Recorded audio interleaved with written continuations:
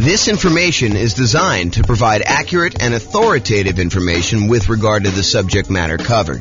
It is offered with the understanding that the presenters are not engaged in rendering legal, accounting, or other professional services. If legal advice or other expert advice is required, the services of a competent professional should be sought.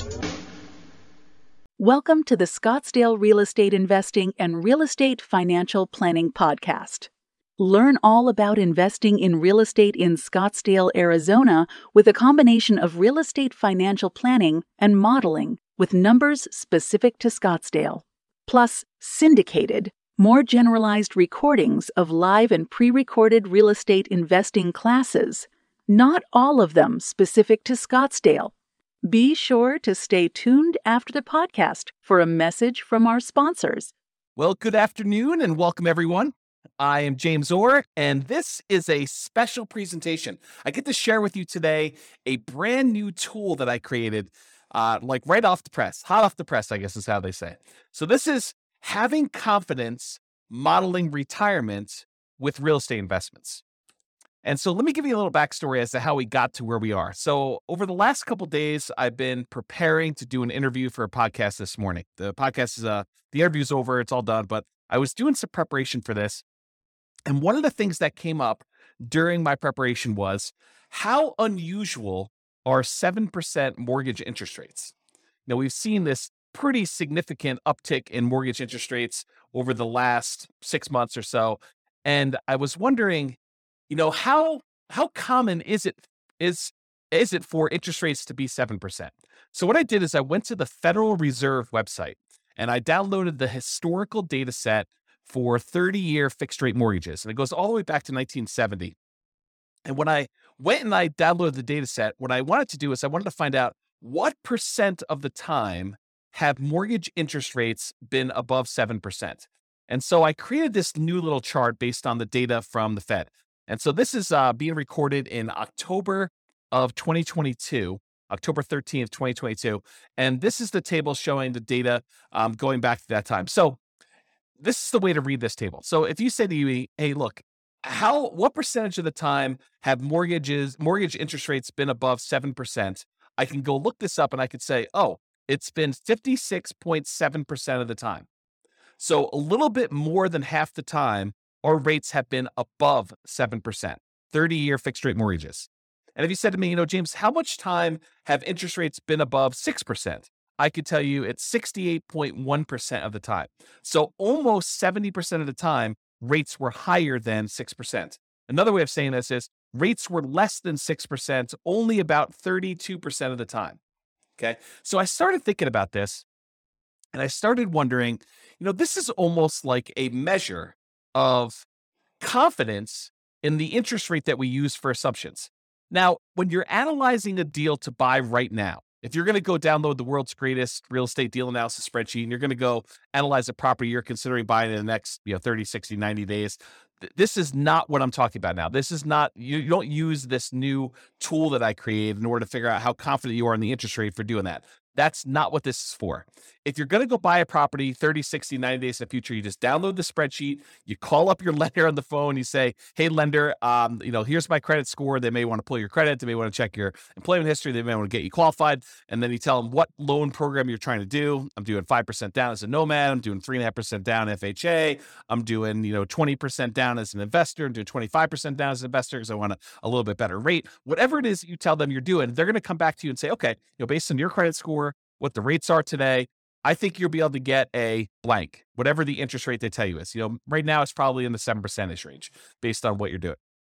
So they'll go and they'll use that. And then when you do your deal analysis, you use that mortgage interest rate in your deal analysis spreadsheet.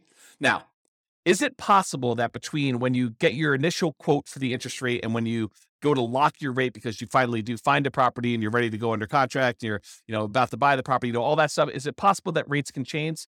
Yes, but it's not very likely. So typically rates don't move that much over the course of 30, 60, 90 days. They can move very quickly, but most of the time you're going to be relatively close within that range of things. So when you're analyzing a deal to buy right now, we're not using what I'm about to tell you about. However, what if you're saying to yourself, I want to go buy a property this year and a property next year and a property next year, next year, and I'm going to buy 10 properties over 10 years. Like maybe like you're doing Nomad, right? You're going to do the Nomad investing strategy and you're going to buy a property every year for the next 10 years until you acquire 10 rental properties. Well, what mortgage interest rate should you use for that? Right? It's a hard question, right? You don't use the interest rates that's today because we know that rates today are not going to be what they are going to be next year or the year after that or the year after that. So if you're in a really low interest rate environment, it's 2, 3, 4%, and you think to yourself, I'm going to use that, that's a risky assumption that, I'm going to be buying these properties. They're going to be 3% more expensive or 5% more expensive, whatever you think the appreciation rate is and the rent appreciation, you're going to use that. And you're thinking to yourself, okay, I'm going to buy a property. What's the one I'm going to buy next year? What does that look like? And what's the mortgage interest rate I might get on that particular property next year? And the question then becomes, what rate do you use a year out, 2 years out, 3 years out? And how risky is that assumption? So that's what I've been thinking about.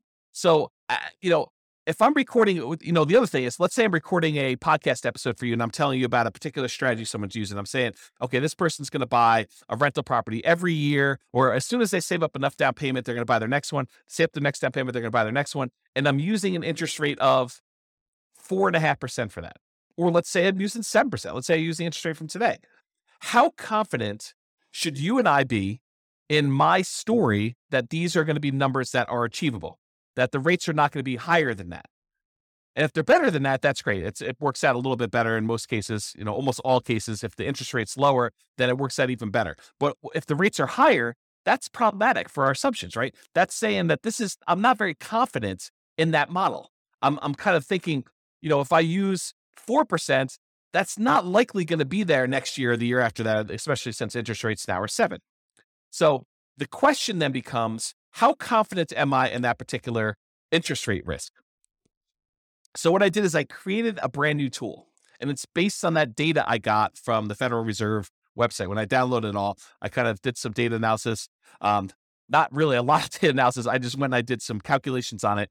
And I came up with this new thing. It's called the Mortgage Interest Rate Confidence Meter. And what it tells you is it's super simple, super, super simple.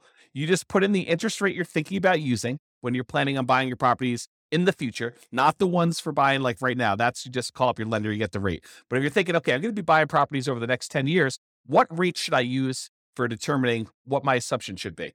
Or if I tell you a story about someone buying properties over a period of time, or I show you some calculations and I give you the interest rate, you could go plug that interest rate that I used into this, and it will tell you how confident you should be that that is a reasonable rate to use. Okay. So what I did is I created this brand new spreadsheet. It's called the Mortgage Interest Rate Confidence Meter. And you just put in the interest rate there on top, and it spits out how confident you should be, whether you should be low confident, whether you should be average confident, whether you should be above average confident, whether you should be high confidence. And you can go, I'll put a link in the show notes to be able to download the spreadsheet. And I may decide ultimately to write a version of this for the Real Estate Financial Planner software at some undefined point in the future, because I'm not sure if I'm going to get to this. It's not super high priority, but it is an interesting exercise of how risky are my assumptions going into this. So the spreadsheet is super simple to use. When you go download it, you just put in the mortgage interest rate you're thinking about using for your future real estate purchases in that light yellow box that says mortgage interest rate. It's really, really simple. Number 2, you read the meter. So that's it. You just look at the meter. It tells you like how confident you should be in that particular number. And what it's really doing is it's looking at the historical data and it's telling you what percentage of the time interest rates were that or better. So if you have an interest rates where, you put in 10%, it'll tell you what percentage of the time interest rates were better than 10%. Super simple tool used for determining whether the assumptions someone used, whether it's me or someone else, or the assumptions you're thinking about using for modeling future purchases of real estate are going to be valid for you. Now, I'll end with this one thought. So I want to try to keep these relatively short. I'll end with this one thought.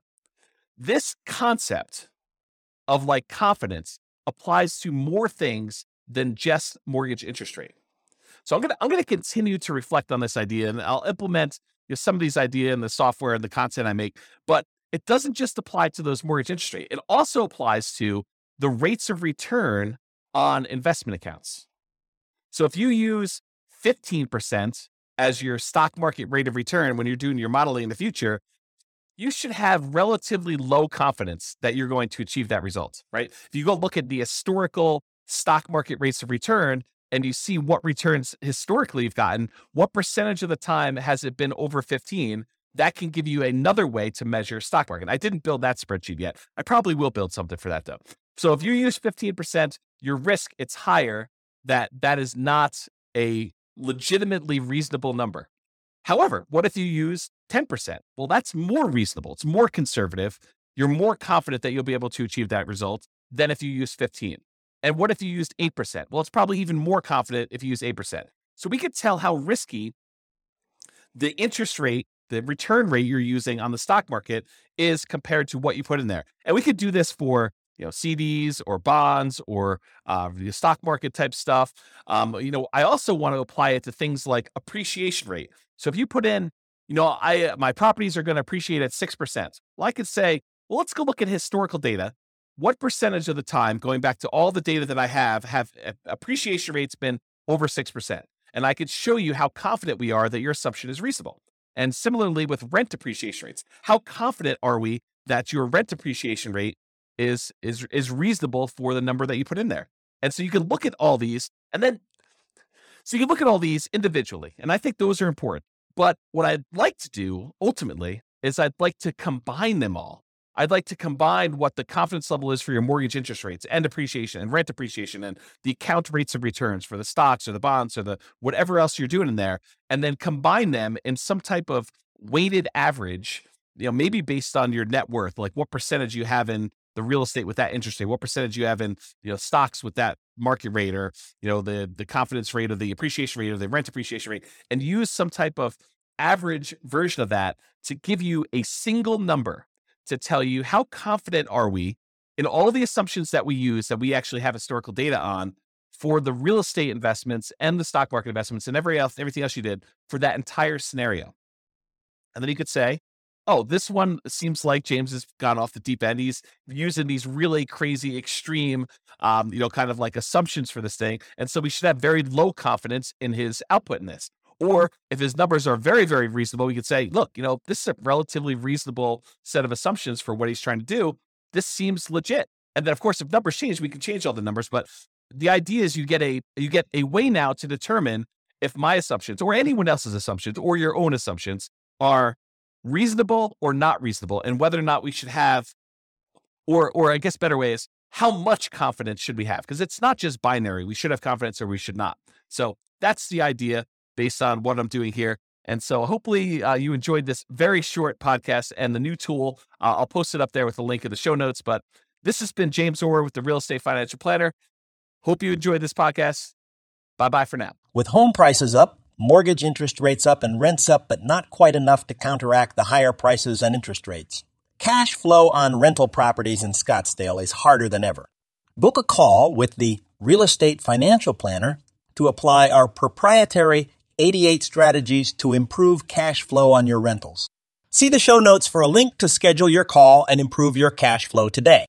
If you're a real estate agent, lender, or professional in Scottsdale that wants to help our real estate investor listeners, consider reaching out to learn about collaboration opportunities with this podcast. We'd love to add more value to our listeners by having you assist our investors buy, sell, and finance their real estate investments. See the show notes to schedule a call to discuss collaboration opportunities.